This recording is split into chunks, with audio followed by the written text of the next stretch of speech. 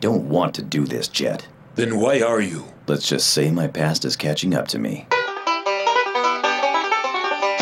Howdy, cowboys. How y'all doing? Welcome to ABC Wulong Club, an episode-by-episode digest of Cowboy Bebop. My name is Colin Tanner. And I'm Steve Cuff. And every week at OptimismVaccine.com, we're celebrating the 20th anniversary of Cowboy Bebop. We're giving you behind-the-scenes info, fan theories, creator history, Bebop influences, and so much more. Steve, we're finally here. It is the era of Bandai visuals. This is pretty exciting because all of my friends that have actually watched the show before, they're like, ooh, just wait till you get to episode 5. I've told you before, your friends do not sound well. You better take care of them, put a blanket on them or something. But it's true. In fact, the very first Cowboy Bebop DVD released in America in early 2001 contained 5 episodes. And that's really unusual because back in the day, you would get maybe 4 episodes or 3 episodes or even in the worst case scenario, 2 episodes. That seems like a colossal waste of DVD space. And they all cost $30 each. Oh, jeez. And I have complete sets for many, many anime series that I still enjoy to this day. I'm concerned about young Colin's bank account. Young Colin had no bank account. It all went to Suncoast Video. But it was worth spending $120 on that Tenchi Muyo OVA collection, let me tell you. So, 5 episodes on the very first DVD because they knew that once you saw this, you would be hooked. And like I said before, I would lend out my DVDs to my friends. They would stop around episode 3 and I go, no, stick with it. Just watch episode 5. And once they did, they too were hooked. We're finally here. The Ballad of Fallen Angels. This is going to be a kind of different episode than what you've experienced before. Like this is a different Cowboy Bebop episode than what we've experienced before. I mean, I think what we strive to do at Optimism Vaccine, and someone once described what we do as talking real smart about really dumb shit. So that's one way of putting it, I guess. But the way I like to think of it is, instead of just kind of going over a piece of pop culture, whether it's a film or a television show or a song or a band or anything, and just sort of skimming over the surface, we like to take small little bits and kind of delve really deep into them and then try and mine out whatever, interesting truths or revelations are in there. Yeah, and I think you can do that with a lot of different types of pop culture, but we've been struggling, I think, at least since episode 2, to really dig deeper because a lot of the shots were face value shots. We saw a circumstance, we saw a character react. A circumstance, react. And even though I love episode 2 a lot, it doesn't have anywhere near the visual complexity that we're going to have in Ballad of Fallen Angels and a lot of future episodes. Like, watching this reminded me how good the series gets, and I can't wait to get there. Yeah, well, I think even more so than the visuals, I think narratively, everything that we've been watching has been really, linear and just kind of fun. And I kind of think of it in terms almost of the way that I watched The X-Files. So The X-Files has their kind of creature feature of the week, and here's a wolf man, and it's kind of a goofy episode. And then they have episodes where they sort of dig deeper into the characters and they move this overarching narrative along and things like that. Bebop seems to be doing things in a similar fashion where you have the first episode that really hints at a much bigger story and some very rich, interesting characters. And then you have a few episodes in a row where these characters are sort of just kind of bouncing around from scenario to scenario. And then by the time you get to episode 5, which is where we're at now, all of a sudden we're learning a lot more about who these characters are. There's a phrase that's been talked about on the internet for a while now. It's about Star Trek The Next Generation and how season 1 wasn't quite that good and how it got better. And they call it growing the beard because in the second season of Star Trek, Captain Riker, he grows a beard and suddenly becomes a more interesting character. And I think that's what we're experiencing right now. This is going to be the growing the beard of Cowboy Bebop. We're really mixing our science fiction metaphors right here, aren't we? Love it. But before we get into that, we have to get into a little bit of Bebop history. And this week, because of the amazing music in this episode, we're going to be delving into the history of composer Yoko Kanno. Not all of her stuff. We're going to go through the greatest hits. Now, before we talk about what makes Yoko Kanno great, I think we need to take a look at what makes Japanese television and Japanese media so awesome. For some reason here in the West, we have a problem with memorable soundtracks. We don't want them, or at least the major studios don't want them. I think in American cinema, at least popular American cinema, you got your John Williams, you got your Danny Elfman, and those are kind of the two big ones. Yeah, I mean, going from Batman with Danny Elfman to The Dark Knight with drums. I think there were some drums going on. I can't really remember. I tried finding what is the best new score for a movie that's not independent. Mm-hmm. But even something like The Hunger Games, there's no score. It's just noise. It's just a layer of texture without any sort of emotional punch. Yeah, and I think the other thing that you run into as well, at least again, and this we're talking about like, popular cinema here, is you got your John Williams, and that's seen as like the gold standard. So a lot of times with popular wide release movies, you just have scores where they're just kind of trying to sound like John Williams. And really, if you look at the Marvel movies, the most memorable scores are probably from the Guardians of the Galaxy movies, and that's because they utilize pop music instead of like just an orchestral score. Let's go back over to Japan. Even the weekly broadcasted animes have these powerful soundtracks that overwhelm the audience and dominate the emotion of the scene. And that's really beneficial to the production of anime, where animation has to be limited sometimes. This is all just to say, if you've only watched Cowboy Bebop, a TV show with an amazing soundtrack, you should know that's not the only one in Japan. Just off the top of my head, things like Baccano and Trigun and Dragon Ball Z in Japan. When they brought it over to America, they actually changed the music, and it's horrible. It's the worst music. But even then, Yoko Kanno is a step above everyone else. She's a magical person. She should not exist, but she does. But she's also a fairly private person. There's only 2 widely known interviews with her, which makes gathering information from her kind of difficult. In fact, you're better off reading interviews from her collaborators rather than herself. But we do know she was born in Sendai, Japan on March 18th, 1963. From a very young age, she began to mess around with the family piano, piecing together sounds that she heard in church. That's right. She actually attended a Catholic kindergarten. In case you're unaware, Catholicism has been part of Japanese culture for 4.5 centuries, though mostly in secret. But began with the Vatican II in the 1960s, Japanese Catholics became more public, though overall Christianity only accounts for 1% of Japan's population. Yeah, Shinto or die, bitch. Anyway, Kanno's abilities quickly formed as she learned to play hymns. She even recalls her school teacher having difficulty playing the organ, so Kanno eventually just took over for her.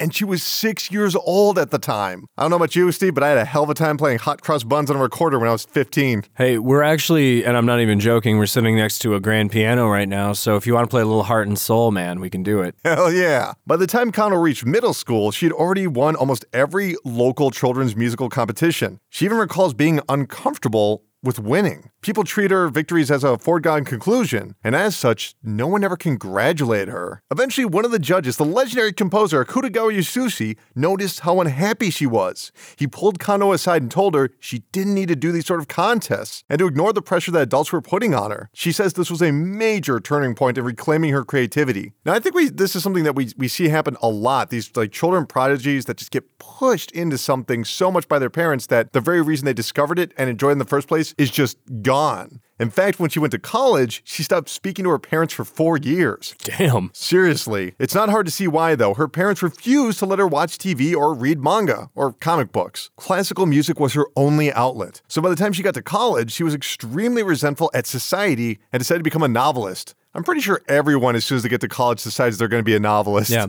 I'm going to write a book. I'm going to be the next Holden Caulfield. Yeah, I mean, she sounds kind of douchey just based on that. It's just like, yeah, I'm a musician, but really what I want to be is an author. Everybody does that. But like everyone else in college, she was exposed to new ideas. She recalls watching a friend playing drums and being completely perplexed by how he was able to control movement. She keeps describing it as this thing that she couldn't quite articulate. She was so sheltered just by classical music, she was never exposed to rhythm. That's kind of crazy. Inspired by the discovery, she started studying Madonna and Michael Jackson, eventually joining a band called Tetsu 100%, becoming the keyboardist to the jazzy funk band. Let's give a listen to one of their super cheesy live performances that I also completely love.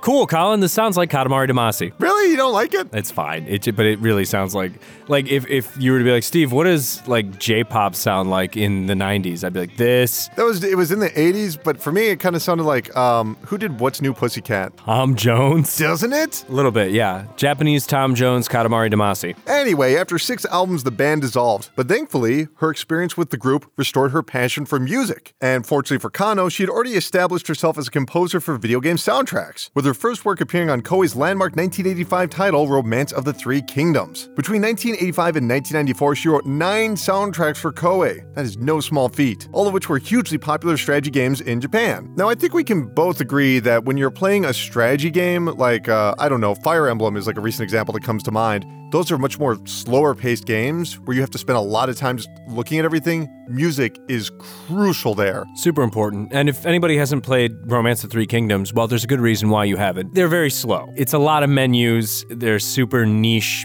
strategy games. So if you're like really into Microsoft Excel and you're like, man, I wish this was a video game, there you go. There's a reason they started making Dynasty Warriors. Now we're going to skip ahead because Kano is staggeringly prolific. We could spend multiple episodes discussing her contributions to games like Ragnarok Online 2, or her pop music collaborations with artists such as Maya Sakamoto, or her work in commercials, film, TV, not to mention her solo albums. But for the sake of brevity, we're going to focus on her anime work. And we're even going to skip over most of that. But she did start an anime when she wrote the ending theme to Miyazaki's Pokoroso. Yes, that is the pig anime, Colin. I know all the anime. That's a really good one, though. No, it is. That's a great movie, yeah. And then supplied some songs to the OVA Please Save My Earth. But in 1994, she was given full control with Macross Plus, which of course is where she met Shinichiro Watanabe. The soundtrack was a hit amongst viewers thanks to its contemporary pop sound. But her true moment of recognition wouldn't come until 1996's Visions of Escaflowne.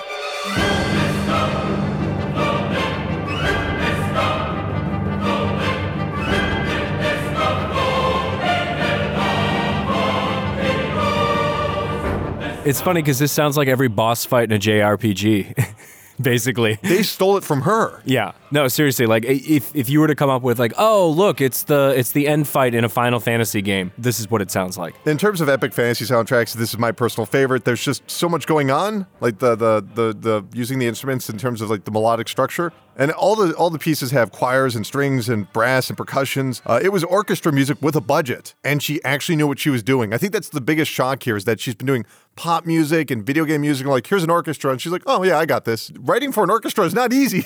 You were writing for each musician in that orchestra. They're not improvising. I mean, this seems obvious, but maybe some people don't know. And in the midst of her latest achievement, Watanabe asked her to join on to Cowboy Bebop, where she could write jazz music. And as we all know, Yoko Kanno said no. She turned it down. She did not want to make jazz music. She didn't even like jazz music.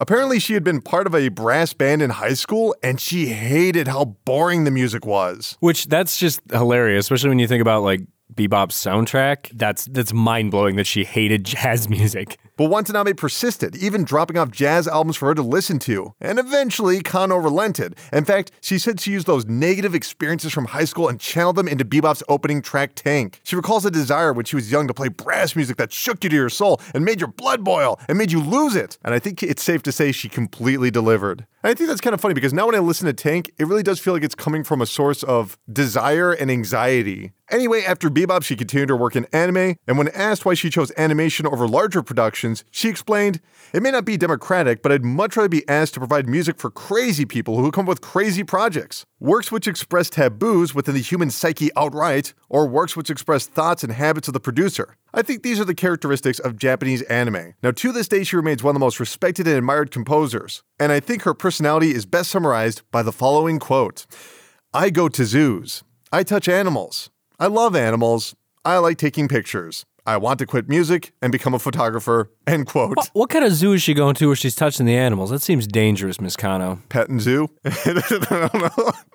It's a Japanese zoo, I don't know. In other words, don't take Yoko Kanno too seriously. She definitely doesn't. Steve, can you tell us when today's episode aired? Sure, Colin. It aired on my favorite TV channel of all time, Wow Wow, on November 21st, 1998. And it also aired on Adult Swim on September 23rd, 2001. And it aired never on TV Tokyo. Now, you might be noticing, if you've been paying attention to the air dates, the last episode was September 9th. This episode aired on September 23rd. And so, by all means, they just took a week off because of September 11th, but I had to know if that was true. So I went on a little detective search to find the truth. Is that true? Did Adult Swim take a week off? It did not take a week off, but Bebop did. Oh, okay. Cowboy Bebop did not air its usual 2 episodes as per usual. Everyone was feeling a little sketched out about violence and exploding buildings and bodies falling out of said buildings. I think we can all agree why that might be. And if you're too young to understand what happened with 9/11, go on YouTube and watch that shit. It's a lot of exploding building and literally people like throwing themselves to their death out of giant buildings. And leave it on for a week because that's...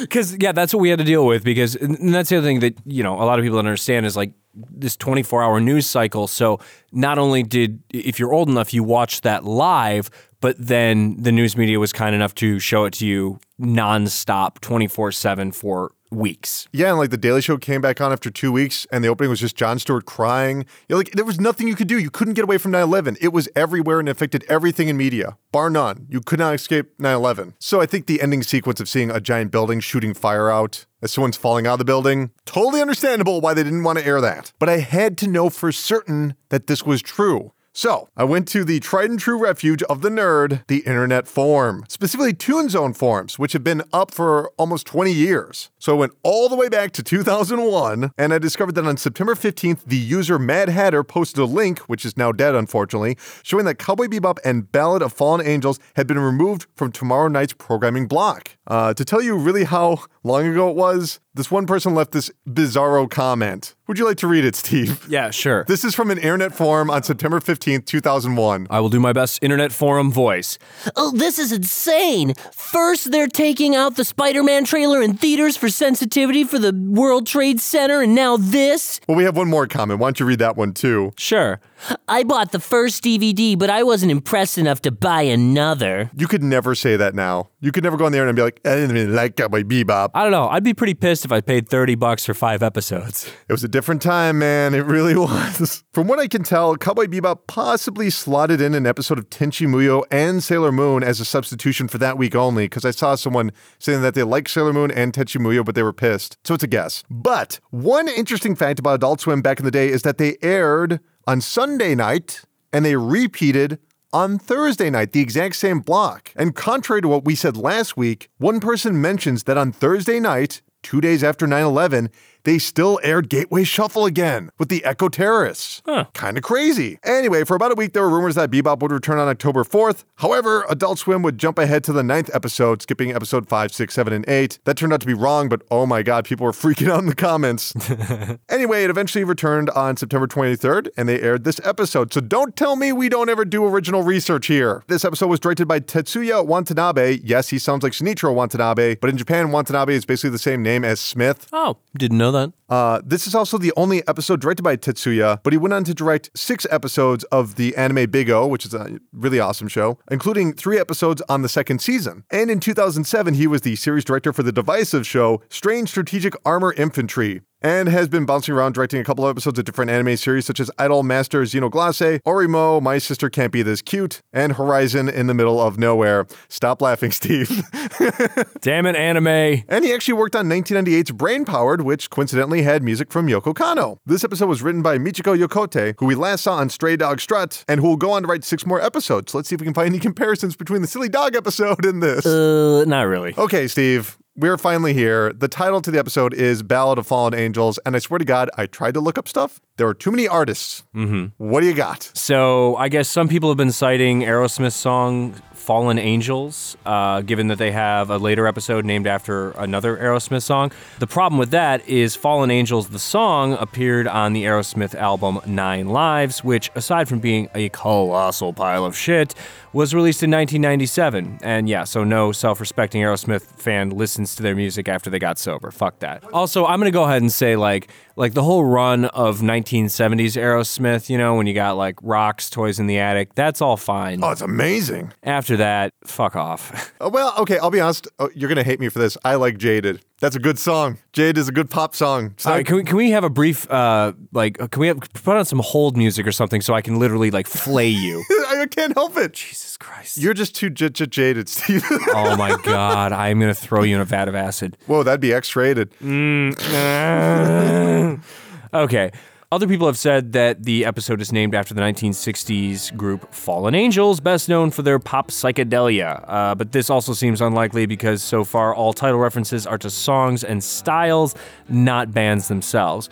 Honestly, when I was watching it, the first thing that popped in my head was the Wong Kar-wai movie, Fallen Angels, which she's a Hong Kong filmmaker, which is a movie, and I haven't seen it in about a decade, but it's about a contract killer who falls in love with his partner, and he's trying to get out of contract killing, so it's about him trying to get away from this business and also like dealing with the emotional ramifications of being a contract killer and like being in love with your partner. And I think thematically it shares a lot with this particular Bebop episode, but I don't know, like it's such a close timeline, you know, that it seems kind of odd, especially because they have a tendency to reach pretty far back into the past to come up with their episode titles. If anything, I think this may be one of the episodes where it's not a reference to a particular musical style or a pop song, and it might actually be just a reference to the episode itself, but I don't know.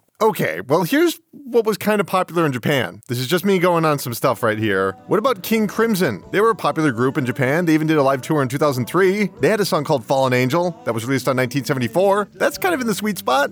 I mean, I guess except for this episode, its use of color really emphasizes reds. So maybe there's the King Crimson tie. I'm reaching, though. Okay, well, what about 1998's Fallen Angel by Poison? Funny enough, this is one of their few songs that's not a power ballad. Are you talking shit about Unskinny Bop? Come on, man. I like Poison. They're fun. Okay, so I just want to say to all the listeners out there, Colin has admitted to liking the song Jaded by Aerosmith, as well as the band Poison. I'm open to different musical styles, man. All right, well, according to Colin, the most likely candidate is actually Ronnie James Dio. Yes, that Dio. I have a theory as to why I think this is the reference. This is where they got it from. Number one, Watanabe loves heavy metal, as we'll find out in a future episode. Number two, Ronnie James Dio was huge in the 80s in Japan. Just huge. So in 1983, he drops this album called Holy Diver, which of course has Holy Diver and Rainbow in the Dark. Super awesome album, huge hits. Then in 1985, he drops Sacred Heart, one of the best known albums by Dio, the group, and Ronnie James Dio. It has Rock and Roll Children on it, which of course you might remember from the music video where he's looking over a crystal ball. Dio is a giant fucking dork, in case you're wondering. He's really short. he's a tiny, tiny man. He's like if Dungeons and Dragons had a guitar. So anyway, he drops that album in 1985, the exact same month that Dio headlines Super Rock 85, which was this music festival inside of Shibuya Lion Stadium in Japan, and Sting was there, Foreigner was there, something like 30,000 people were there, but Dio was the closing act in that Japanese stadium, a huge deal. So if you lived in Japan and you had the slightest interest in Western music, you knew who Ronnie James Dio was, and you knew what Sacred Heart was, and by proxy, you knew what Fallen Angels was. Japan loved Dio. Oh, and Dio was the first person to popularize the devil horns. Mm-hmm. He is unapologetically cheesy, so I love Dio. Okay, can we finally get to the episode? Yes. We fade in high above city skyscrapers as sunlight glistens. For the first time in the series, our establishing shot is not in space. And I think that's really important. This is going to be a far more grounded story, even though it's going to stretch credibility later on. This is the most grounded story we've had yet. And here's something we're going to be repeating a lot today. Even if the audience isn't completely aware of it, this episode is going to break the establishing mold over and over again to draw in its audience. So our establishing shot is a building, but the first action that we see is a thumb being pierced by a blade to release a droplet of blood. Once again, this is going to be repeating throughout the episode over and over and over again. Blood, blades, and hands. We're going to be talking about hands a lot this episode. This blood, however, is being shed for peace. We see the thumbprint being pressed into a contract that names Mao Yenrai of the Red Dragon Incorporated and Carlos of White Tiger Incorporated. This is meant to be the final bloodshed to end a mob war. We then cut to a long shot of the room where this is taking place, and 2/3 of the room is just bathed in white light, except for the last third corner. It's starkly dominated in darkness. It's an awkward diagonal slice. It lets us know that this can't end well. Carlos is dressed completely in white, and he faces the light, but with sunglasses so we can't see his eyes. And Mao is dressed completely in black and is covered in shadow, so their faces are obscured to us. We know that the creators of Cowboy Bebop were influenced heavily by 1960s, 1970s Japanese noir, and this is kind of a throwback back to that, but also it fits with the time because Yakuza films and neo-noir was super, super popular during this period. So you had directors like Takashi Miike, who was making literally like 50 movies a year about these, Japanese triad, blah, blah, blah, Yakuza, mafia, that type of stuff. And this is very in line with that. Like, this is the type of thing, you see this in movies like Ichi the Killer, which I think was based on a manga, if I'm not mistaken. Look at me knowing about anime. And he did series like Black Triad Society, Dead or Alive, not related to Jiggly Boob fighting games, just so you know.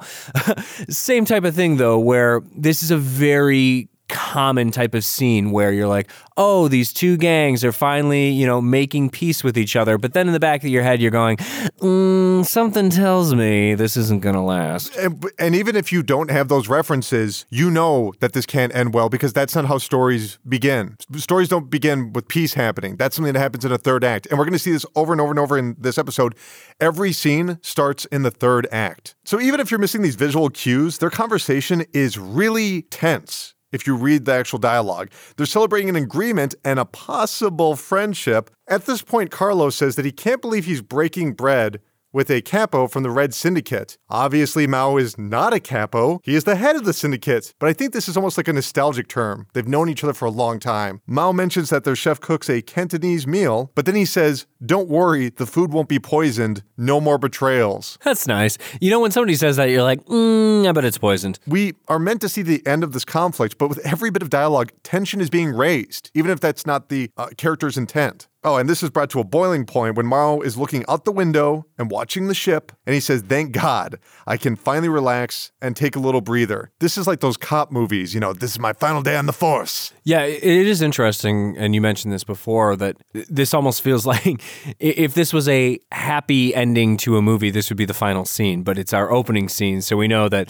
in order to escalate conflict, something tells us that, this probably isn't going to end well. If you're watching along with this and you have maybe your DVD or you're watching on Funimation.com or you're watching on Hulu.com, right when the ship explodes, I want you to pause or go in slow motion or do whatever you can, because check this out. They go through a series of shots very, very, very quickly. We see the explosion. We see Mao's reaction. We see a bird screeching. We see a long shot of the falling debris, looking up at the building with the debris falling down, like the darkness is starting to consume a pink sky. We see a sword being put to Mao's throat, and we see a pool of blood next to a bloody hand and a foot stepping over it. That's all in about 5 to 6 seconds. It's a lot, and this is all in movement. This is not still images like we usually see. Yeah, it's a lot of quick cuts. It's a lot going on in this one. This is one of those episodes where you can't look down for a second because you're going to miss a lot. Everything we just witnessed was for nothing. We have seen everything undone. That's all in 5 seconds. We see our first shot of Vicious, and his back is to the camera, so we don't see his face. Well, I'm just glad that Sephiroth was able to get work after Final Fantasy VII. I really do wonder about that, because Final Fantasy VII was released in late 1997, and I wonder how much of that was taken directly from him. Of course, Sephiroth himself was influenced by a myriad of Japanese characters. Oh, sure.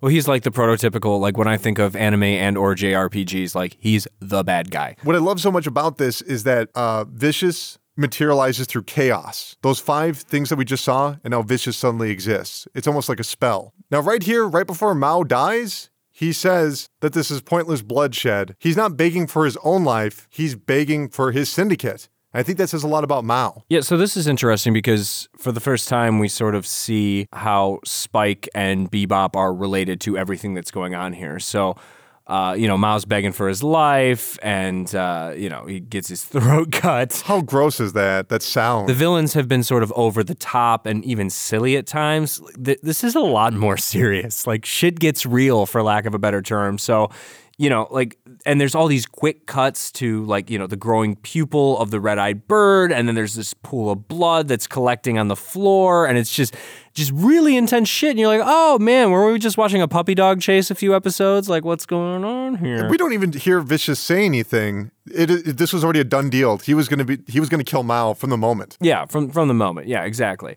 And so the way that this all connects back to, the characters that we know is as Vicious is leaving, Mao's final words are, if Spike were here, you never would have done this. The next shot, it's the Stone Angels, one in dark and one in light. It's Vicious and Spike. Vicious and Spike, there you go. And then it's just boom, title shot, no music. And this is a crazy cold open. Just the sucker punch of going from the first 4 episodes to seeing a really serious situation and that being informed, if Spike were here, he could have changed this. Like, just the idea that he would even be included in the circumstance is weird, but the idea that he could influence it so greatly that everyone in the room knows who he's talking about. That's crazy. Yeah, and it's important to note, too, that up until this point, we don't know a lot about Spike, and what we do know about him from, in terms of his characteristics is we know he's a little bit goofy and he can be standoffish, but he's got this like cool, I'm kind of a badass thing going on. It's hard to picture Spike as we know him as a character so far fitting into this world that we just experienced. 4 episodes in, you're starting to get into the rhythm of the show and get a feel for it. And this is a big swerve. This is not what you really expect as an audience member. So the next scene, we see the Bebop floating on the surface of the water. So we've gone from the tallest of the skyscrapers down to the ocean level. What is the first thing that we see? What is the first action? It is hands shuffling a deck of cards. Every single time we go to a new scene, we're going to be cutting to a hand. And we'll talk about that later. But it's Spike's hands, and he's moving the cards. He's kind of doing it nervously. And we see Jet is tapping his foot as he says, I'm not ready for this, or I'm not up for this. He says, fine, all right, I don't want to bother you. I have no other choice. So once again, we're at the 3rd act. We get a really wonderful overhead shot of Spike and Jet in the living room, with the only animation being Ein moving around just a little bit. But there's the overhead ceiling fan that keeps creating a barricade between Spike and Jet over and over again. It almost seems to be pushing them away from each other. And we get this amazing exchange. What are you trying to hide from me? So how'd you mess up your arm, huh, Jet? What does that have to do with it? Nothing at all. So when are you going to answer my question? When you answer mine. Where each of them knows that they're not going to talk about why they are the way they are. That was part of the agreement, you can tell, that they've gotten along because they've remained very surface level. Which is fun, too, because that's how we've experienced them as audience members, too, watching them. It's just, these are 2 guys with very distinct personalities, but just like we don't know a lot about who they are outside of very superficial stuff, they don't share those things with each other. I love what happens next. Right in between them, right in between their argument, Faye opens up the door. So we have someone that is being crippled by their past. They have something that they must do. We have another person that is hiding their past. They don't want to share information. And we have Faye come in complaining about the door not being big enough for all the things she bought. Just this frivolous complaint. That just totally frees up the mood of the room. But I do want to talk about this for a moment. Let's think back to previous episodes. Whenever Jet's like, let's do this or let's do that, Spike is lazy. He doesn't want to do it. He doesn't want to go and capture small fries unless he finds out that he can eat some food there. He doesn't want to walk Ein around and capture the person. He wants to just be lazy. And this is the first time where he's like, nope, we're going. And Jet's like, no, we're not. I don't even think this is juxtaposition. This is just a complete subversion of their relationship dynamic. Of course, Faye gets a phone call with some guy that's like, oh, I have some information for you. And this causes a playing card, which Spike was playing with previously, to fall to the ground, and she picks it up, and it is the Ace of Spades. So yeah, 2 things to kind of key in on here. The Ace of Spades is, of course, like numerically the highest card in a deck. And second, it's known as the Death card because spades were originally weapons that were later used to dig graves. So it's symbolically polarized as really all or nothing. But of course, we already know that the bounty will never be collected. Have they gotten anything so far? No. And this is a really interesting take on that, because normally it's like they're at least trying to get the money. But in this case, they're like, oh, we're not going to get the bounty, but they're super into it. By the way, when we go through this, we're going to be talking about how they use animation, because they are very reserved. They pick and choose where they drop animation, and every time they do, it's either for something really cool and violent or something that establishes the character, such as Faye trying to park her Zipcraft right in front of this limousine and people diving out of the way in front of the Opera House. By the way, the floating hologram banners read Calzi del Isaac, which means stockings of the Isaac in Italian. And that means absolutely nothing. I Googled it and I could not find a single thing for it. Also amazing is just seeing more Faye of being a con woman walking up and saying, oh, I'm here to see someone really important, and then not even letting the guy say Mao's name. Of course, she got the information from the guy that called in, and we don't need to see that exchange, and bam, she's right into the storyline. We return to the Bebop, and we see Jet in his natural state, brooding and angry at other people, and drinking a Pipiu, which is like a Pepsi with a yin-yang symbol. So this is another part that is really telling about the relationship between Jet and Spike, because even though Jet was just like, I'm not gonna help you, I have a metal arm. He's still like looking up information on whatever the Cowboy Bebop internet is on something called Deep Space. So he's basically like doing this research to, help out or learn more about whatever's going on with Spike. And also, if you pause for a second, you can see that his login name on it is Jet Engine. Aww. But like whatever he's looking up is like password protected, so there's no net neutrality on Mars, in case you were wondering. Boo. We do get a little Ein scene. This is not a very Ein-heavy episode, probably because it's very serious. But Ein's getting all worked up because, I don't know, he's really into encryption. I don't understand. Because he's a data dog. But Jet does learn that Mao is dead. And I want to just say this really, really, really, really quick, because this is so cool. We see the exact same discovery by all three characters, and it tells us about their personality. Jet sits back, he uses the internet, he uses a little bit of cracking, and he finds out that Mao is dead. Spike, he's going headfirst to also find out what happened to Mao, and Faye is trying to trick her way in. She's like in between. She's trying to slyly find out the information. So in all three instances, we just see the exact same information, but that's not important. We're learning about the characters. We rejoin the Opera House, and here's something I never noticed until this viewing. There's a long pause at one of the violin players looking towards the private balcony. He's actually the same person that called Faye earlier in the episode. So all along, this was probably a setup to catch Spike or Jet and lure Spike in. The performance begins as we see a valet quietly flipping a key in an empty hallway while one of Vicious's men approaches him, and we'll learn why later. And of course, Faye attempts to get into the room, but within 2 seconds, she has a gun to her back. How great is it, that look on her face? It's not, I'm scared, it's not anything, it's just, oh God, not again. And literally, 2 seconds after that, we are looking directly at a porno magazine. Yeah, this is another one of those super quick cuts where I happened to like look down because my cat was doing something cute, and then I had to rewind because I was just like, oh God, what did I miss? How do we go from like serious opera scene, brooding darkness to, oh, kids looking at porn? Make sure to rewatch those scenes though, because what we see is a gun with a hand. It's just isolated. All we see is the hand. 2 seconds later, we see the magazine and a big hand holding it. Whenever we want to establish action, we go to isolated hands. I guess all that porn is password protected on the internet. Yeah, it is kind of quaint that these kids are like, we can't look at porn on the internet, so we buy porno mags. Do they buy porno mags? Oh, not exactly. Dude, how good is the animation when they just look at her and try and slightly put it in there? By shoving them up their shirts and then making like stressed out anime noise. Hey, one of the kids there has a backwards hat and a darker complexion. Please remember him, the kid with the backwards hat and the darker complexion. Remember that kid, the kid with the darker complexion and a backwards hat. Remember this kid. Remember him. Moving on. Right as they put those under their shirts, the woman that we know is named Annie just says, put them back, and they have to dart out there. I love that shot of the kid with the darker complexion landing right on his chin. But of course, Annie just lifts him up and just puts him in a headlock.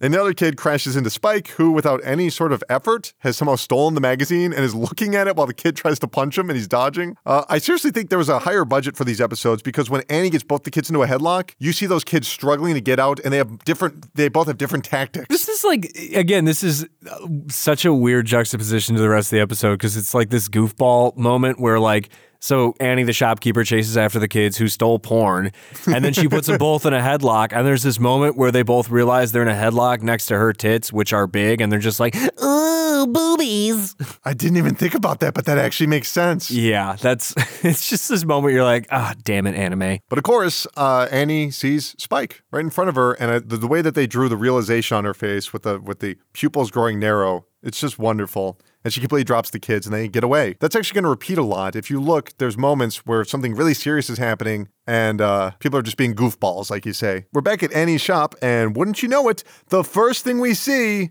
is a hand holding a glass. Whenever Spike is in the scene, we see the hand from a omnipotent viewpoint, just a floating camera. Whenever Spike is not in the scene, we see hands in a first-person perspective, at least at first. And Annie is grabbing that drink because, as we'll see, her and reality don't exactly get along. Spike even recommends that Annie should chill out on the booze, as she casually says that Spike died 3 years ago, because that's how it works around here. Even though he says, no, I'm alive, she goes, nope, they're not, you're dead. You died 3 years ago. And this completely shuts up Spike. He has nothing to say to that. He has no comeback like he usually would. He just scratches his face and stares at a photo of Mao, Annie, and an unknown man in happier times. Looks right at her and says, Anastasia, which is a bit like Anastasia, the most famous person, of course, being the Grand Duchess of Russia before she was killed in the revolution in the early 20th century. That's a hell of an aside. I'm just saying, I think that's not a coincidence because... Oh, I think it is. I think he just calls her that because it's more formal and he's trying to get her attention. Well, ironically, there was a person named Annie Anderson who appeared years later claiming to be the real Anastasia in hiding, though after she died, it was proven in a DNA test that she was a complete and utter imposter. But back to the show. She does not appreciate being called Anastasia and immediately says only 3 people can call her that name. Well, it's like when people call me Steven instead of Steve. It's like, don't do that unless you're my mom and you're angry at me. Ooh, awkward. Maybe I'm reading into it too much, like I am everything in this episode, but seeing that there's there's Spike is there, and there's 2 people in that photo, and she says only 3 people can call her Anastasia, and he clearly knows the name. I think she's rejecting being called that name because it would force her to recognize that Spike is actually alive. And she's not going to do that. That is not how she functions. And I love this because we're starting to build a world out of shadows. Like, relationships have rules. And because we simply can't or really should not delve into this relationship completely, we just have a moment where Spike deliberately breaks a rule. And Annie rejects his attempt to reconcile. She's not going to be rude, but she's going to refuse any betrayal of those social laws. Spike is dead, and her name is Annie, and that's all it's going to be. But of course, Spike persists by asking her what happened to Mao, and we return to Annie's hand, if we're going to be talking about that a lot, trembling with the glass in it. Now, I've seen some people online say that this is because Annie is afraid that Spike is going to go after Vicious. What? It's the most bare bones analysis. But I don't buy that theory. This is a woman who is talking to a dead person and acknowledges that she's talking to a dead person. This is how she copes with reality. She disassociates, but she still says how she feels. But when Spike asks about Mao, that's something that's really recent, and she has not mentally prepared herself on how she feels about that. So it's all coming out at once. We rejoin Faye on the balcony, and she is biting her lip and holding back tears in some really fantastic animation. And I hate to destroy this great scene because I'm praising everything, but there's some issues with this episode. Faye in the English dub says Mao Tai-jin. Mao Tai-jin. What's the reason for this? What's the reason for this? That's a great question, Faye, because Tai-jin is a fucking honorific from Japanese, which you should never, ever, ever, ever, ever, ever put in your English dub. Wait, what? Explain what that means, because I don't know what that means. Well, Steve-san, there's many different honorifics in Japan. In fact, maybe you could teach me a few things, Steve-sensei, if you know what I mean. It's basically giving somebody a title. There's more than Mr. and Mrs. and Ma'am. You're connecting a terminology that says who that person is. Like if you were 8 years old, you'd be Steve Kun. Or if you were a prisoner, you'd be Steve Jukesha. I didn't know that. Is this why you always call me senpai? Yes. God damn it, how'd you know that? So yes, the fact that they actually put an honorific in an English dub is such a big no-no and is so weird, and they will never do it again. I don't know why they did. And I think it basically, and I'm not actually familiar with Tai-jin, but I think it means she's scared. So this is kind of an interesting scene because it's kind of gross and weird and unsettling in a lot of ways. So you got Faye dressed to the nines here, and she shows up, and then this guard arrives, and he's got her Zipcraft key, and he already knows her name and background, knows everything about her. They're like, hey, come on in. We've been waiting for you. And then they just sit her down next to the corpse of Mao, who apparently is at the opera because, you got to bring your corpse to the opera. It's a real Weekend at Bernie's situation. So they easily could have used like first person or something and showed a reaction, which is, I don't know, it seems like anime shorthand. Like they do that a lot. They do that a lot in Cowboy Bebop. Well, you're more of a fan of horror films. I felt like this was coming from something maybe in the 70s, and I can't place what, but just when they show you it for a second and then they stop, they pull the camera back like they do with Faye's face,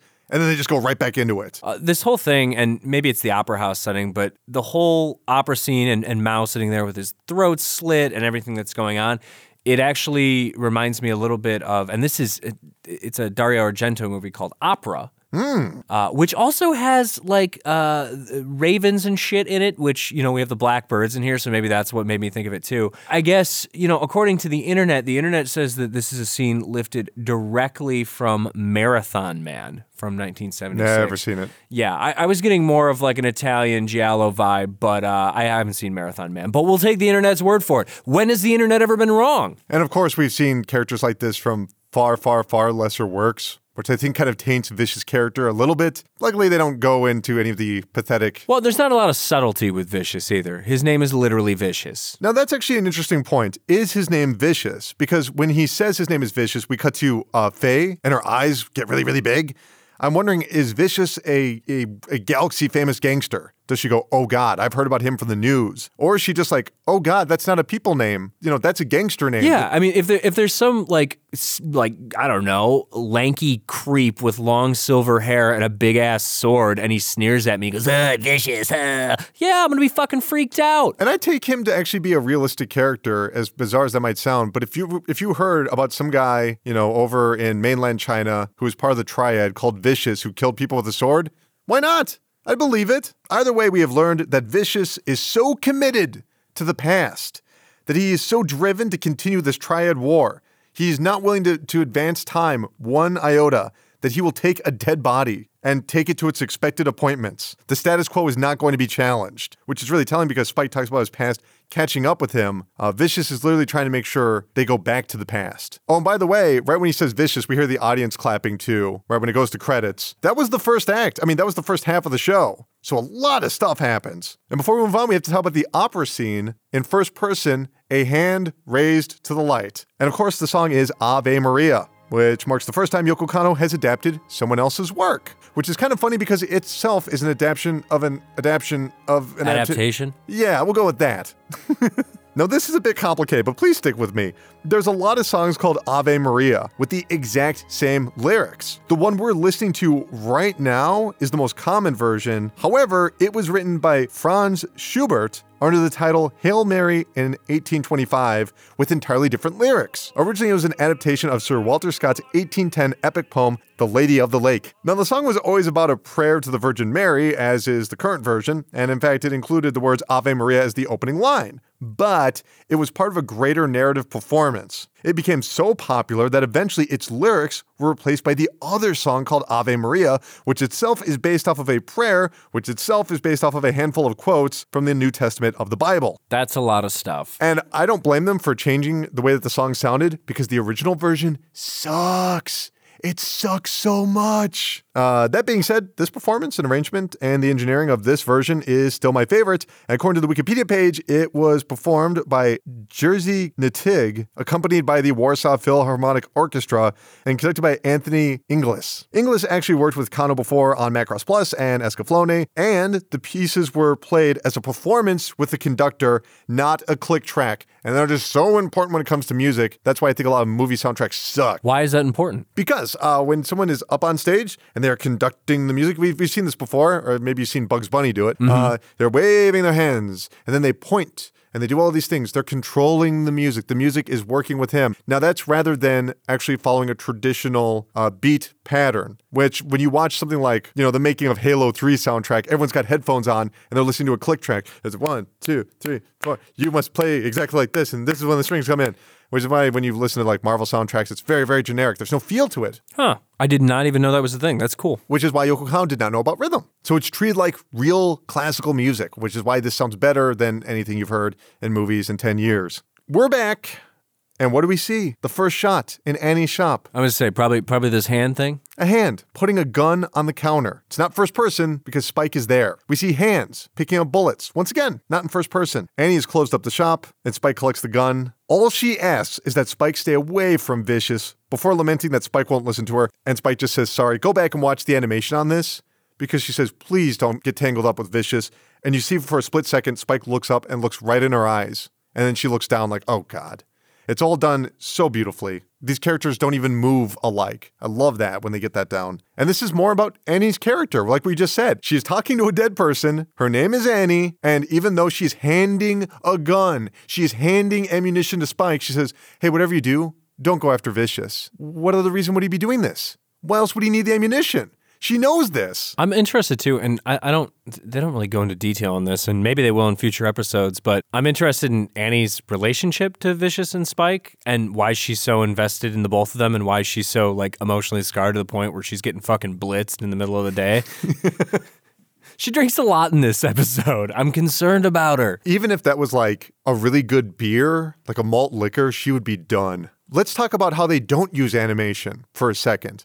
Because when Annie is scolding him, we just see a still drawing of Spike with his eyes closed, and he's just smiling. Like, he misses this. He misses being scolded and being like, why don't you listen to me? This is nostalgic for him, and that's so telling about the character. Well, and we also know that he has issues with authority and women, so I think he's got some mommy issues. This next scene, I can't handle it, dude. I just cannot handle it because Spike finally opens up his eyes when Annie announces that Mao used all of his power. Because we've seen how powerful he was earlier. He's at the very, very, very top floor of this organization. He had sent people all around the galaxy looking for Spike because Mao believed he was still alive, even though everyone told Mao he wasn't. Now he's finally back, and Mao is gone, and it's just so sad. Of course, this is accompanied by the amazing song Waltz for Zizi, which is one of my favorite songs in the entire soundtrack. By the way, that scene we were just talking about, they used 2 drawings for that scene after he opens up his eyes.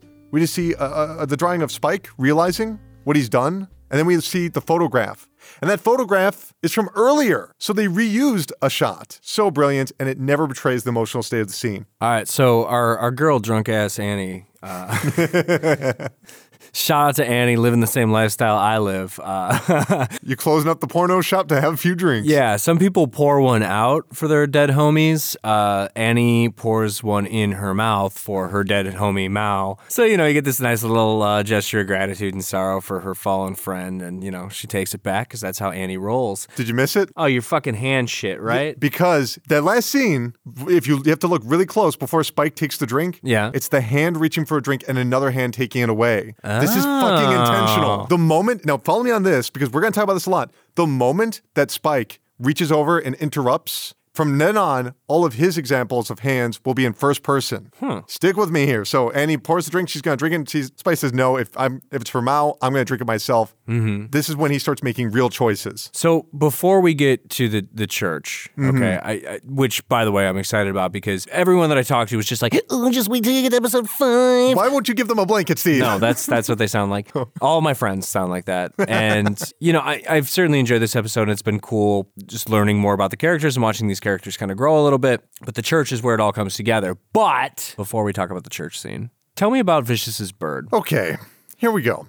So Vicious has a weird bird, a very weird bird. And apparently, some people think it's a cormorant, a bird with a lot of cultural symbolism. Christians actually viewed it as a harbinger of nobility and sacrifice.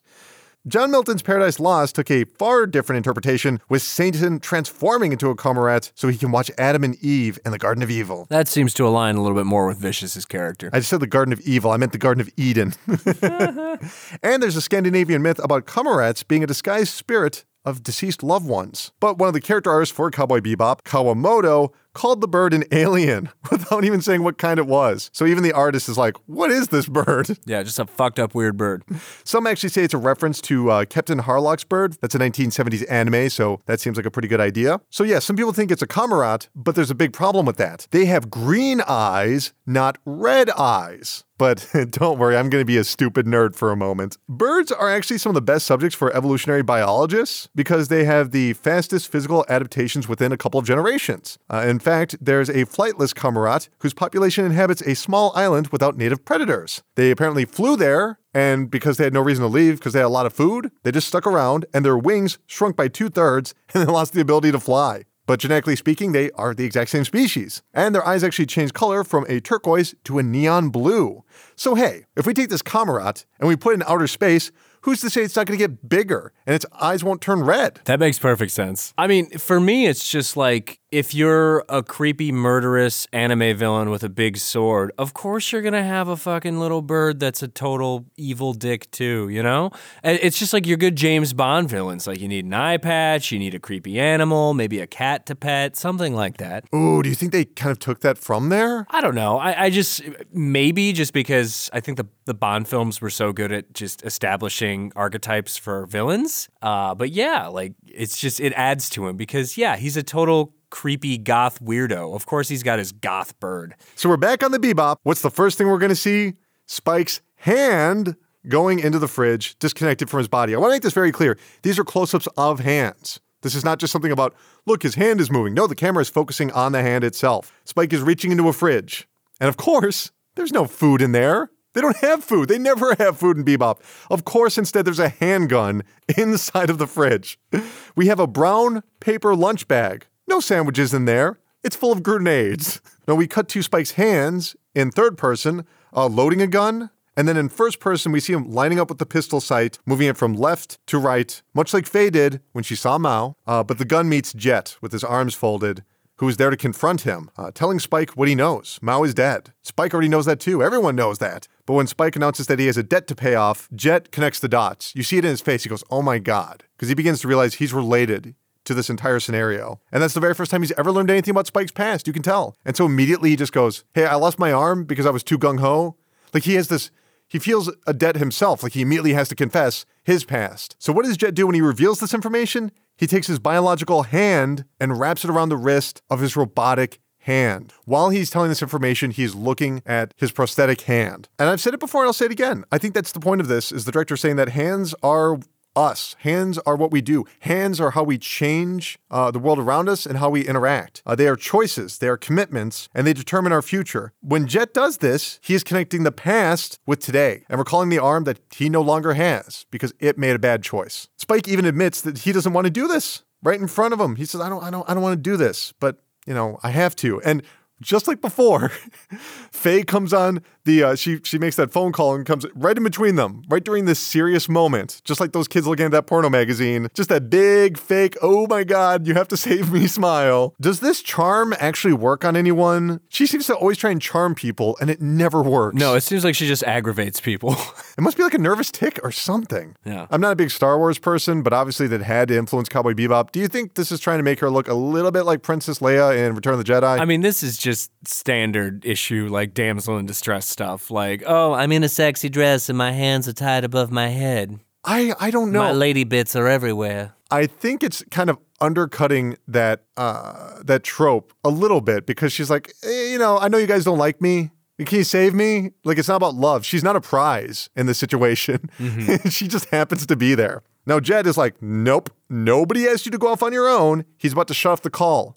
What do we see? Close up, Jet's hand about to press the off button. Spike's hand, much like the glass, intervenes and stops him and asks where she is. We cut to the outside of the church with crows, or possibly ravens, swirling around at its peak.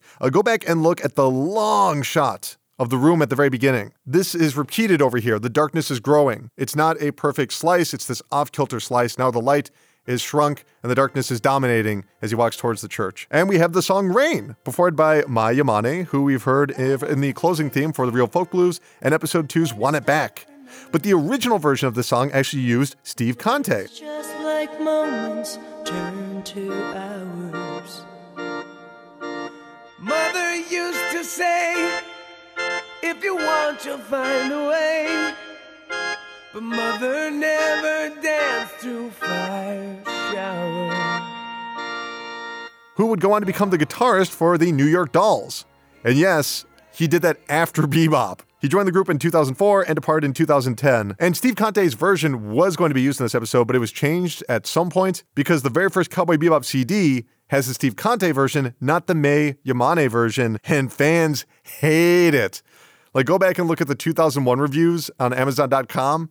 It's like, what happened to Rain? Why don't they have a good version of Rain? Just because it's different. It's crazy. What do you think of the song Rain? Too cheesy? It doesn't work for you. You're not a big fan of the vocal songs so far. No, it's fine. I think there's better use of music in this episode, especially in the end, especially at the end, after the big church fight. So that scene in particular is the best use of music. And I think the best use of music in Bebop is when they sort of juxtapose like really somber, quiet music with really intense action, or their use of silence. They're like the absence of music is often some of the most memorable stuff in Cowboy Bebop. I do have to say the song Rain is really effective, though, because, I mean, think about when Spike is walking up to the church. Like, think about what it looks like. Think about everything for just a moment. You might assume it's raining. It's not. It never is at all in this episode. It just gives you that impression completely through the song. There's dark clouds, not a single raindrop. Okay, so we're finally getting this church scene that we've been talking about, you know, and we're getting to this showdown that we've been sort of building to forever and ever and ever. Like, we know this is coming, right? We know that Spike and Vicious have to go toe-to-toe.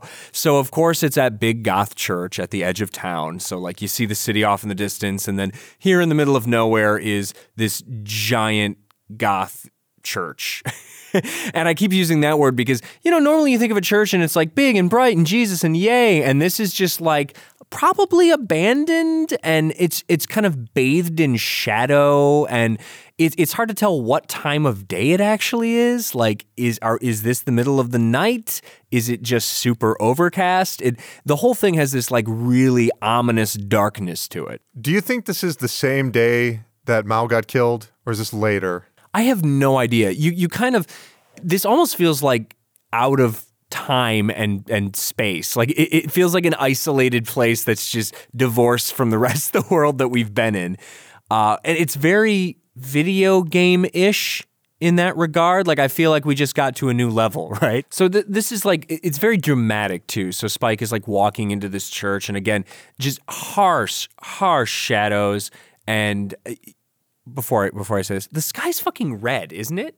The sky's purple, yeah. but it does have like a demonic overtone. Yeah. So in addition to all these like dark, harsh shadows as Spike is walking in this church, if you look up at the sky, it's like this reddish purplish hue, and it's all very ominous. And again, it feels otherworldly. I mean, obviously they're not on Earth, so it is literally otherworldly, but it feels like we're in a different place entirely. Now, I didn't think about this until right now. Is the darkness the past? Because in the very opening shot, you see Mao looking out the window into the light. He was facing the darkness. He presses his thumb. He's very like cordial, but kind of serious. And then he looks out into the light, and he's like, oh, thank God I can finally relax. Almost like the light is the future. And then Vicious comes in and takes it back. He's dressed in all black with white hair. He actually looks like the sky, almost. Majority of it is darkness and just a little bit of light. I just think of it as like, if I was a guy like Vicious. Well, what do you mean if? Come on. I am. Just put the sword down. The people listening, they don't know what I really look like. But, you know, I'm a lot like Vicious myself. I carry around a large sword. I have flowing silver hair. I sneer at people. I slit the occasional throat. What can I say, you know? Of course he's going to hang out in some gloomy-ass church in the middle of nowhere, right? Like, where else would he be? I think there's a Chuck E. Cheese? I think the reason he's there is because that might have been where the very first opening shot of the first episode took place. Because we see that weird shot where we see a stained glass window in the background in a flashback. So I think he's bringing Spike back here because this might have been his last hit job. Yeah, there's some sort of connection here, and I don't know if we're completely privy to what it is, but clearly this is somewhere that means something to the both of them for one reason or another. It would make sense why it doesn't look like anyone's been in it for like years and years. Mm-hmm. Also, shout out to the neo-noir references here too, because I mean, aside from all the, you know, the harsh shadows, which is very, you know, indicative of noir, Spike has a serious Blade Runner look going right now, with the side of Le Samurai, the Jean-Pierre Melville movie. Let's talk about it for just a moment. Le Samurai is one of the best movies ever. Like, it is so good. It is frustratingly good. And if you are like, oh, I love Battle of Fallen Angels, I'm going to go watch it right now, I think you're going to be kind of bored. It's very slow for the majority of it. But I think, in a lot of ways, where didn't the creator of Cowboy Bebop say that like he wanted to build the show around Spike, and Spike was just like the coolest? That's basically what Le Samurai is. It's this one character who's just like the coolest dude, and the whole movie is just sort of built around that. And he's a bit like Vicious. If you think about it, like he might look like Spike, but like the way that he comes out of darkness throughout the film is a lot like Vicious, who just seems to materialize from the darkness. I was trying to think of what this outfit reminded me of, and the other thing that came to mind was, have you played Snatcher before? Oh, yes. So Which it's just itself is Blade Runner. Yeah, which is basically Blade Runner, so that makes sense too. And we know that the creator, Cowboy Bebop, is kind of a Blade Runner mark, so that makes sense. And Snatcher, of course, is the Hideo Kojima Sega CD as well as MSX2 video game. It was on a bunch of different consoles. Look at you, nerd. I love that low shot of Spike coming into the church. It actually replicates the look of Vicious stepping over the dead bodies at the very beginning. I know we said this before, kind of like what George Lucas prefers to say, these scenes rhyme. This whole action scene that plays out here in the church, because, it's not, you can't just have, your initial one-on-one encounter. You got to have the big shootout first. Yeah. As is classic anime. Also, you have to have like the back and forth dialogue. Let's talk about that dialogue for just a moment there. The whole angels being forced out of heaven become devils, and Spike says he's in a bad dream. Vicious says, I'll wake you up. And Spike says they should take their time. They're flirting. I'm serious. This is flirting. And I don't think it's not sexual, but there is a desire there. Mm-hmm. Like they have imagined this moment. They've never fought before is the vibe that I get. Yeah. And this is finally going to happen. They're finally going to settle the score. No, there's definitely there's obvious bad blood between them. And there seems like, it seems like they've been waiting to do this for a very long time. So, I mean, in this dialogue, a lot of tension. Yeah, this dialogue is corny unless you understand that this is a flirtatious desire to murder each other. Well, and it's not, I mean, it could be cornier. They could be like, and my power level is growing. Dang, that would be so much cooler. Then maybe Spike's hair could turn white. Yes, and then more anime happens. I will say, at the very least, Vicious is not a stupid villain. He's not a superhero villain. Spike says, you killed the man that made you what you are. And Vicious just is like, yep, I did. But he was not the man that he once was. And I think that shows that Vicious is just obsessed with the past. Spike isn't obsessed with the past. Mao clearly wasn't. This is just what Vicious is. He wants everything to be exactly the same for whatever reason. But he's also not a liar. He's not going to try and deceive anybody. He's like, that's exactly who I am. I know who I am. Now think about this for a minute. Vicious says, you're a beast that lost its fangs. That's why you need to die, Spike. We, the audience, will likely agree with that statement because we've seen Spike for 4 episodes. He likes to kung fu fight. He likes to listen to the jazz music. He's a funny guy. He likes to take naps. He's lazy. So, of course, he's a beast that used to be bad, but he's not anymore.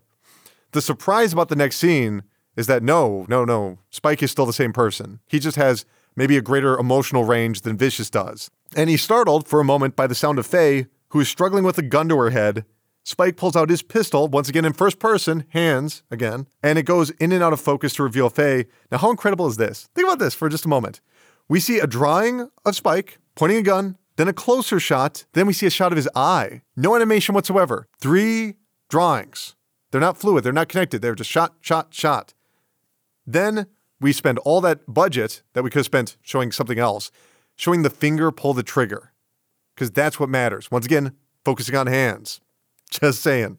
And this dude getting his forehead ruined. Yeah, this is great because, I mean, there's a lot of intense violence in this episode, but the entire time we see Spike like, oh, I'm serious, Spike, now. I've got a vendetta, and we're learning all these new things about him. And even though it's pretty convincing, at the same time, it's just like, well, you're still kind of a goofball, like, and then the moment where Faye's got a gun to her head and she's just like, help, they're gonna kill me. And instead of like, losing his cool or anything, his initial reaction is just like, yeah, fuck it, I'm just gonna shoot this guy in the head. But think about it from like a budget standpoint. If they had animated Spike breathing or moving in any way, it would actually kind of ruin the scene. The idea that he is like statuesque in that moment, he's not considering anything. Faye is the audience surrogate in this moment because we've never seen Spike deliberately kill someone. He might have punched somebody in space. He might have shot down a few spaceships or whatever, which who knows if those were drones. He looked at a man right in the eyes and blew his brains out. Spike is a fucking murderer, and you can tell this is not the first time. The next time we see Spike shooting somebody, by the way, it's this guy that's moving with 2 frames of animation, but they spend all the other extra animation on a smoke cloud slowly growing from his gun, and then he runs through it. Oh, I thought you were going to say on Faye's boobs. 70% of the animation in this episode is Faye's boobs, because anime. That's actually kind of true. But how good is it? that they put that in there where Faye looks up and tells someone to be careful, and it's a dead body that falls from the ceiling. This whole shootout that kind of transpires from this it's a total like John Woo moment where you have essentially like a bullet ballet. There's just all kinds of just back and forth and just quick cuts between these guys that are trying to, shoot Spike with automatic weapons. And of course, he's the badass with just the pistol shooting these guys. And it's a great little action scene. There's grenades. There's grenades and explosions. And while we've seen Spike engage in plenty of violence, I don't think it's been like this visceral or on this level, really. I mean, we haven't seen him commit mass murder at close range yet. So we're seeing a whole nother side of him through this whole thing. Oh, yeah. And I love that shot where the camera's following him from the perspective of one of his pursuers, and it goes right to left, and he hides behind that pillar and then jumps out. That's a lot like I'm not sure what it's inspired from, but I'm sure it's something from the 60s.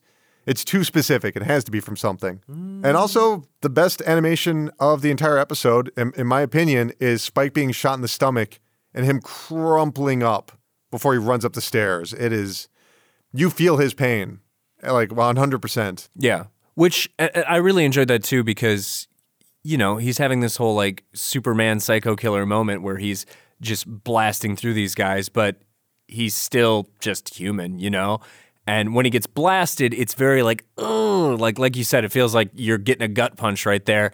But then you watch him kind of struggle through it and continue to shoot the shit out of people, which, again, a very John Woo thing to do. Does John Woo usually have his protagonists become progressively more and more injured, almost like a Bruce Willis in Die Hard kind of scenario? I mean, it's Hong Kong action, baby. Like that's Well, that's the difference, I think, is that in the West, we don't really have, and I think we'll talk about this later on, but we don't have our heroes win by luck. They have to be decisively winning. They did it. They were stronger and stronger and stronger. Whereas I think in the West, it's about perseverance. Or in the East, it's about perseverance rather than strength. And that you lucked into being the winner at the end. Yeah. Well, I mean, John Woo movies, the only thing you can count on is someone releasing a bunch of doves. Ooh, boy. Yes, well, we have blackbirds here instead. What I love is when Spike gets injured and he runs up, we cut to Jet, who we learn is a big fan of bonsai trees. Which is hilarious, too, by the way. Just that he's like, Faye has been captured, Spike is off in this, like, massive shootout at, like, demonic goth church featuring video game villain. And he's just like, I'm gonna trim this bonsai tree. But he doesn't do a good job. He actually chops off a huge chunk of the tree. What do you call that exactly? A limb. He's cutting off a limb. He's missing a limb. I'm telling you, it's all intentional, baby. Oh, I'm butchering it. We just saw literally like 5 explosions. Faye's running out. She's handcuffed. Spike has been shot in the stomach. And just Jet's enjoying his bonsai tree. Or I guess not enjoying it. Obviously, Faye calls in to Jet saying, you have to save him. He says tough and he hangs up the phone. But obviously he knows where Spike is because he was there for the phone call. So we don't need to reveal that. It all works. It all connects together. And he stops and he looks at the tree. He's looking at the severed limb. And he decides to go and help Spike. He wants to help him almost like he wishes he could help himself. I love that. Now, blink and you'll miss it. The next bit of animation is a man being shot through the forehead. And then he continues to shoot the machine gun. Go back and watch it frame by frame. Because he gets shot in the shoulder, you see him go, "Urgh!" Then shot in the head, pupils are gone, blood sprays out the back, and then you see the body tense, and then the machine gun starts firing. It's really incredible. I love how Vicious appears in the fight. He's literally in the darkness, and they just have him fade in. And think about it for a minute. He's in the darkness, he fades in, Spike is facing the light. It is his past literally trying to catch him. We're going to take a bit of a break here for just one moment. That Steve... I'm sorry, you're not going to understand anything I'm about to say. Uh-oh. Anime alert! Are you going to, like, sound the anime alarm? My power level is growing. Who is Vicious? I don't mean, in Cowboy Bebop. I guess what I mean to say is, why is Vicious? Why does he exist in the Bebop universe? It doesn't seem to gel with most of Watanabe's influences. Would Vicious fit in Blade Runner? Not really. Dirty Harry? No. Enter the Dragon? I guess maybe the guy with the claw hands, but no, not that either. But he does sort of fit in with Lupin III. Now, you non-anime fans may recall we discussed this during the very first episode, but even anime fans don't really know about the very first series of Lupin. If you were watching Adult Swim back in the mid-2000s and you were watching episodes of Lupin, that's actually the second series, the one that's far more comedic and has all the heroes working together to commit crimes. The first series was never dubbed in America. I actually had a Chinese bootleg back in the day, and it's far darker and weirder than any of the other Lupin series. It's actually off-putting, I think, for a lot of people. But Watanabe has said, the first series was my favorite. So let's talk about Lupin for a second. It's crucial to our understanding of Bebop. Spike is basically the charismatic Lupin, the thief. We've seen Spike steal things constantly. Faye is the self-centered femme fatale, just like Fujiko. I mean, come on, her calling up and being like, hey, you have to save me. That is totally something from Lupin. Jet is the weathered but loyal ally comparable to Jigen. That leaves only one character left. Goemon, who is the master swordsman and partner of Lupin. Now, after I thought of this, I Googled it, and of course, at least one other person figured this out. But they didn't make the connection to the first series. This is why it matters. Goemon was the only character that didn't start off as a partner, but a villain to Lupin. In fact, he ran through multiple chapters of the Lupin manga, but eventually he joined the Lupin gang and they all became friends. But most people never read that first part, unless you're Watanabe, who loves the first series. So who is he going to make the villain of Bebop? Obviously, someone like Goemon, which means Vicious is Goemon. Now that might seem like a big deal to you, but man, some anime nerd was like, whoa, I never thought of that. Okay, let's rejoin this fantastic animation of Spike having the gun being knocked out of his hand. No, I like this a lot because, I mean, Spike's getting the shit kicked out of him right now. But also he's still, you get the impression that if he wasn't, shot in the belly, then he might actually get the upper hand on Vicious. So there's this whole back and forth thing they do. And this is a very John Woo thing to do where, two guys wrestle around, they both draw and cock a gun and point it at each other's heads. Although in this case, we get them kind of rolling around and jawing at each other, and then you get like the sword to the chest and then the gun to the head. By the way, that's a close-up of a hand grabbing the gun and then putting it to the chest there. I'm just saying. Also, let's talk about for a second there. That sword being put right on Spike is nearly an identical position to where the blade was put onto the thumb in the very first scene. First scene was meant to be the last bit of bloodshed, and look where we are now. So it's supposed to kind of remind us where we all started from. Actually, yeah, and I love this too because, normally when you see a scene like this where it's just like, oh, I've got my gun to your head, and oh, here's my sword to your chest, there's something that breaks the stalemate. Mm-hmm. And gives someone else the upper hand. But in this case, they both just fucking blow each other away. Yeah. Well, not at first because Vicious, he actually says like, you're a ravenous beast just like me. This is who, and I hate those scenes where they're like, you and I aren't so different. I was just about to say. Those are the worst. But in the case of this, that was the reason for Vicious trying to kill him is because he was different. Mm-hmm. And now that he thinks he's not, he's second guessing it and saying, do you know what you look like? You look like a ravenous beast. And as soon as Spike's like, no, that's not me. That's when he loses it. And he goes, then how are you still alive? And I don't think that sounds like such a cheesy line, but I think it's really like Vicious cannot comprehend how someone could live not like him, but be so much like him. He can't, he's literally stunted his development. He wants to be in the past. Well, and now here comes the best part where, yeah, I don't know, when this whole thing is happening, I assume that it's going to end with, and then something happens, and then Spike does a thing, and then Jet comes and saves the day, and then everybody... Were you waiting for the moment where Jet runs in and is like, I got your back, Spike? Yeah, I was waiting for Jet to like fly in on a fucking spaceship and just like blast Vicious or something. It's like, no, Vicious grabs Spike by the face and throws him out of a giant glass window. Would you say that perhaps when angels are cast out of heaven, they become devils? Ooh, and then they're fallen angels. But this makes the episode. Like, it's a solid episode, but this makes the episode because, we've hinted at this relationship between these two people, and then as Spike is tossed out, you have this incredible song, which, I mean, in terms of like music to visuals and how they kind of synergize and work together, so far in the first 5 episodes, this is the best. Like music and visuals working together in harmony. It's fucking gorgeous. So here's the thing. Yoko Kanno was given such an advance for working on the entire show. She already had songs written before the very first script was finished. So she turned this in, and Watanabe heard the song, and he designed this scene for it.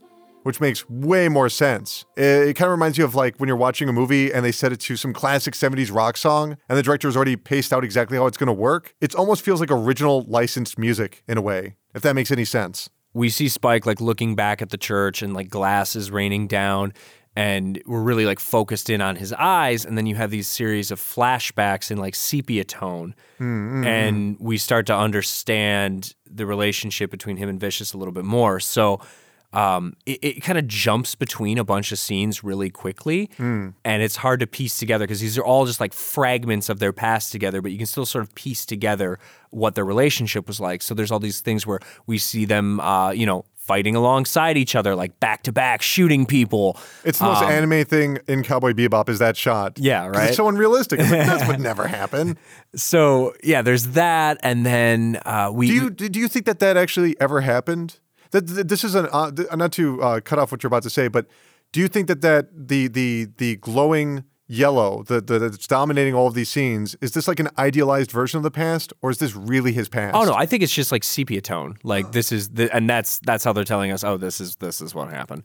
No, I mean, some of it may be idealized, but it all seems kind of somber to me. So I agree with you. Yeah, I didn't think idealized would be the right word, but yeah. So it shows them fighting alongside each other, which we kind of gathered already that they worked together, they were friends, and then it shows the church that we're at now. So obviously this plays a role in both of their lives for one reason or another. And then the other thing is they keep showing this woman over and over again. And there's like, shot of like a rose in a puddle.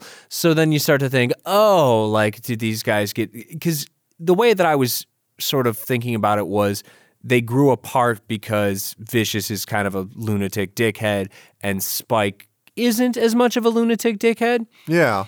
And they just had like different moral compasses. But then you have this woman involved, and it makes you think like, I don't know, was there something like some sort of love triangle going on, or was Spike's decision to, leave Vicious, was that related to this woman or something that happened between them? And it raises a lot of questions, but at the same time, you can see that their relationship between Spike and Vicious is really deep and also incredibly strained, so it all makes sense. But also, this is the third act. We see the people signing the contract, third act. We see that Jed is not going to go along with them, third act. Everything we're seeing is the third act, and now they're showing us the first act, but no. They're showing you the third act of a previous story. They will not give you any sort of details, and that is so much trust in the audience saying, no, you'll pay attention. We believe in you. We won't have to tell you exactly how many people live on this planet or what kind of ship it is or how gateway systems work. It's about characters and it's about people and it's about emotion. And I've watched this scene on its own and it doesn't work. It doesn't work. You need the full episode because this is the crescendo. This is like, it's almost like turning on a guitar solo.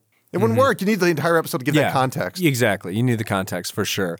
And like you said, the rose in the puddle, saying that on its own is pathetic. That is cheesy right? It symbolism. sounds cheesy as fuck. Yeah. But it all makes sense in the context of the broader episode. And also, this is another sequence too where I just assumed that like for some reason someone would come and save him. Yeah, but it's just like, no, he threw a grenade and the building blew up. Oh, wait. No. We have to go back because that's the first thing we see. He gets thrown out the window and we immediately see the grenade. Just like he didn't even hesitate. He threw the grenade right away. He threw the grenade right when he got thrown by the face out the window, that's good thinking. And for the first time, we see Vicious just being like, you've got to be fucking kidding me. The look on his face is like, are you kidding me? This can't be real. Yeah. But then, the grenade explodes and there's just like raining glass down and there's fire. And all I can think of is like, I know there's like 20 more episodes of this, but I really think Spike's going to die. Hey, my fan theory is that Spike dies right here and everything else was a dream. Bum, bum, bum. Check out my YouTube channel. It's going to have a picture of Spike and it's going to have X's over his eyes and a big yellow question mark and it's going to say dead. That would probably get you 1 million views. You realize that, right? Every shot of his memory is just a drawing. It very rarely does it have movement. Yeah. It's like a snapshot, essentially. Yeah. It's like an old photograph. But those drawings are so good. They're such good because there's one that's just an empty kitchen and there's so much mood. There's such an emotional connection to that that is just, it's just an empty kitchen, but the way the light and the shadow touches it, it's home. You can feel it. Yeah, and it's weird to see Spike having like close, meaningful relationships with people. whether it's, the people he's working with like Vicious or this woman who we don't really know, but it's assumed that there's some sort of romantic bond between them. And then it makes sense. It's like, oh, this is why he won't get close to Jet. Oh, this is why he has a lot of problems with women so far throughout the series. It all starts to fall into place so you understand him on a deeper level. And I also love how, so I assume that he's dead here, but the last thing that we see from his past is at some point in the past he got beat up, shot up, and this woman that we keep seeing, she was taking care of him, and she was singing to him. So this beautiful voice, right? Such a good scene. Because you see him falling face first, just like the boy that was stealing the pornography. And it's a repeated shot of just like being completely helpless. But also, before we move on too much, I love that he says, "Sing for me, please." It's the very first time we've heard Spike want something. Oh, yeah. He's not... He actually asks for something, and he says, "Please." Yes. What has Spike ever said, please? That's such an important moment because everything else has been maybe a need or he's been angry or something else. This is him just saying a command. But of course, like you were saying. So you have this moment where you're like, "Sing for me, please." And you're like, "Oh, wow, that's not very Spike of you, but okay." And then all of a sudden he wakes up on what is presumably the Bebop, covered in bandages in the most comical way. I still laugh when I watch this. It's just such a jarring moment because you're just like, wow, what are you doing? Why are you dressed up like that? And you know what's funny? Look at the bandages. This blonde woman very carefully wrapped him up. Whereas back on the Bebop, they just went up, just uses all the bandages we got. Like, it's so great. So, and it's kind of like a continuation of that final flashback moment. Faye is sort of humming and singing to herself, and she's been, and you got to keep, she's like, "Oh, you've been asleep for 3 days." So she's literally like there taking care of him, presumably for the last 3 days. Yes. And he had to be like super close to death. He was shot in the stomach and thrown out of a building. Yeah. And there was an explosion that looked like a nuclear bomb went off. Yeah. And she's like singing and humming or whatever. And the first thing he says is like, "Oh, your singing is off key." He actually draws her in to say that. Yeah. Oh my God. Which is, that's modern day Spike for sure. Of course, she does the only logical thing, picks up a pillow, smacks him over the face, like big shout out to the voice, Steve Bloom, when his "ow" is just so good for this scene. I don't want to undercut the emotional state of it, so let's just run through it, and then I want to go back on this for just a second. But just having that music playing, piano bar, and watching Faye give this big butch stomp back to the room. She's like, "Fuck it. Fine. I did everything for you for 3 days. I made sure you were alive, and the first thing you do is you criticize me for just humming." Like, just humming. Off key, though. Yeah, what a petty, rude thing to say, regardless of the circumstance, let alone the circumstance. And Jet immediately is like, oh well, because he knows everything is back to normal. And, we see Spike lift up off of his forehead the ace of spades, while feathers rain down on him. White feathers, no more black feathers, because he's escaped the past. He's in the present. And those came from the pillow, of course. And he looks at the ace of spades. Or the John Woo doves. We don't know. Good point. Absolutely. And we see the ace of spades and see a space cowboy as the episode closes. By the way, rewatch the credits if you want. I mean, Steve will not want to rewatch the credits. Maybe put on mute before you watch the credits. Yeah. But you do see Spike going around and shopping for flowers, which might lead to that might be a bit of a prequel right there.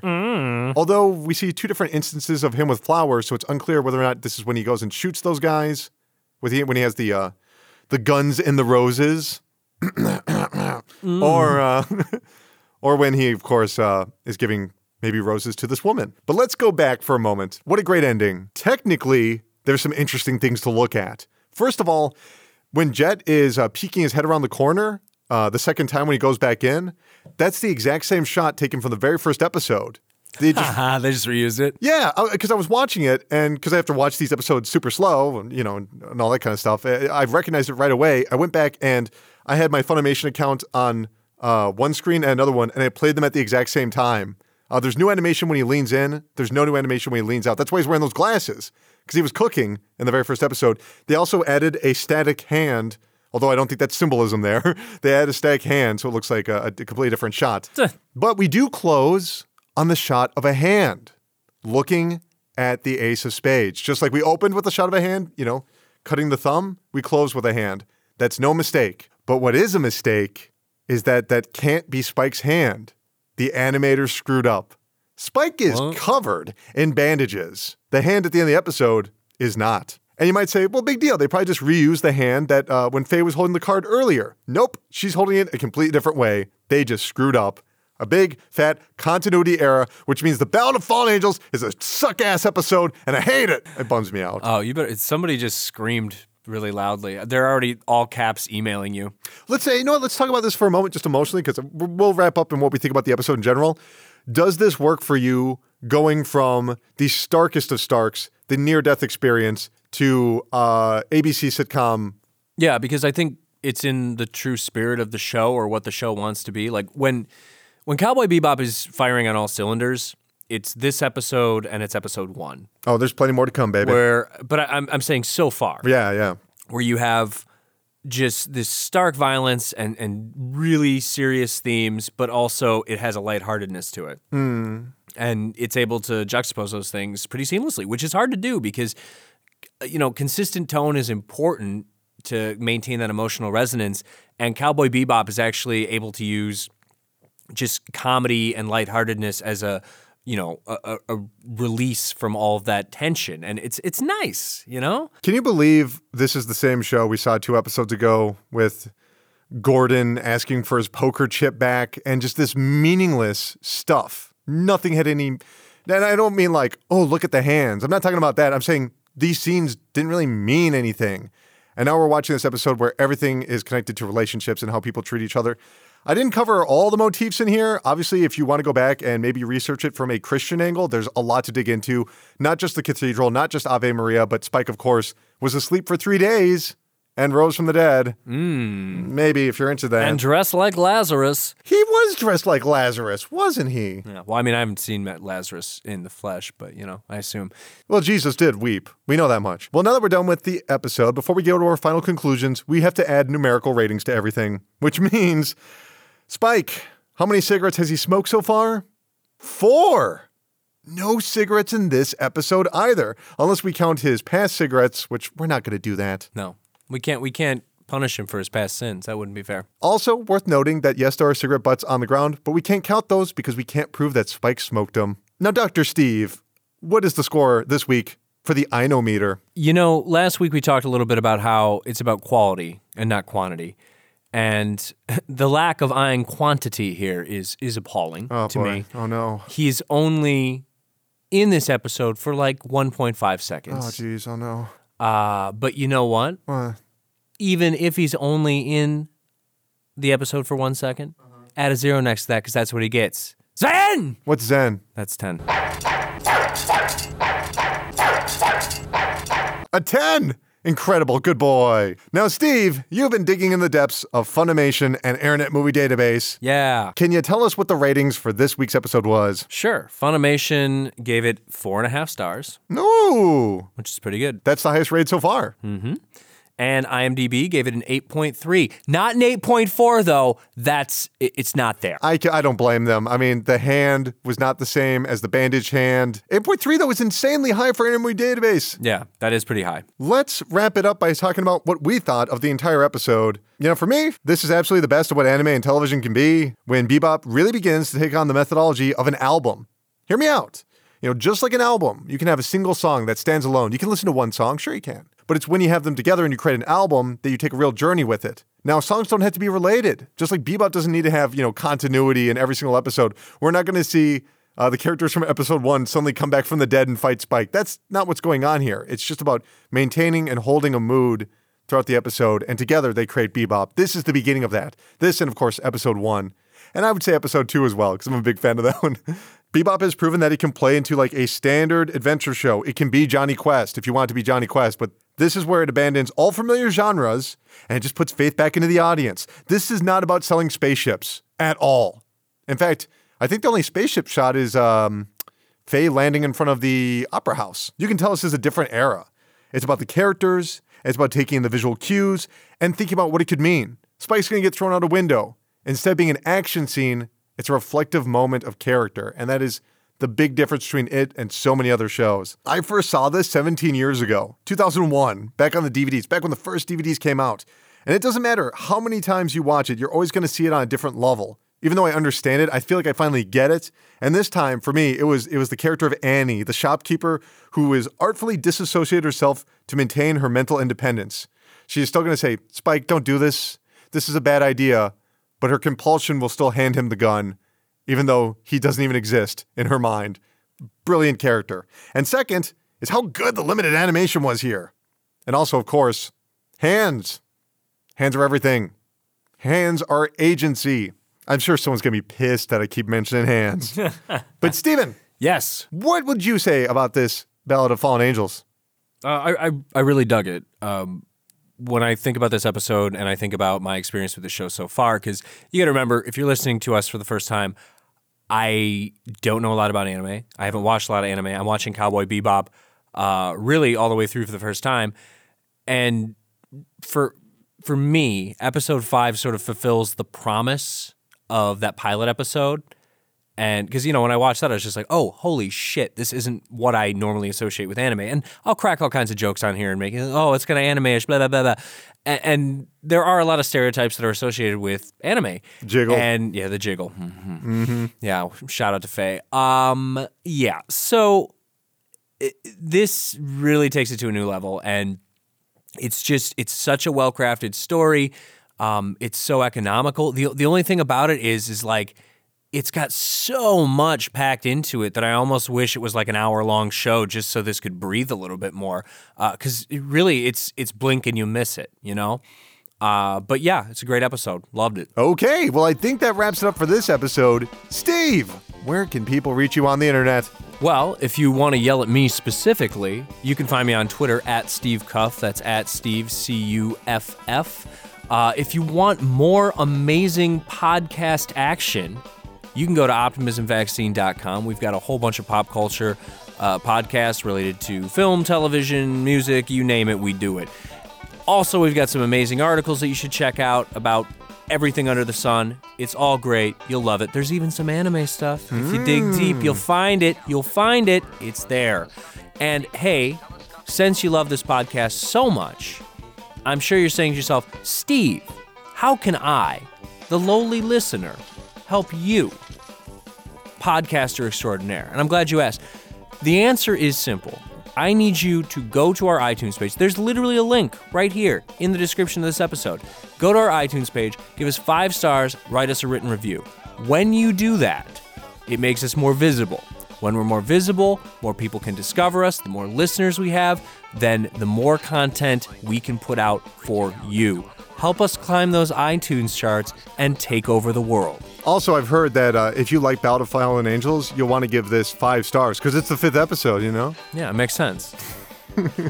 Colin, how about you? Where do people find you on the internet? You can find me on Twitter at Dr. Krychop. That's at Dr. Krychop. You can also go to youtube.com/videogamesardumb to check out my video content. It's a lot of video, all for them eyeballs. But that's going to do it for this episode. For Steve Cuff, I'm Colin Tanner. See ya, Space Cowboy.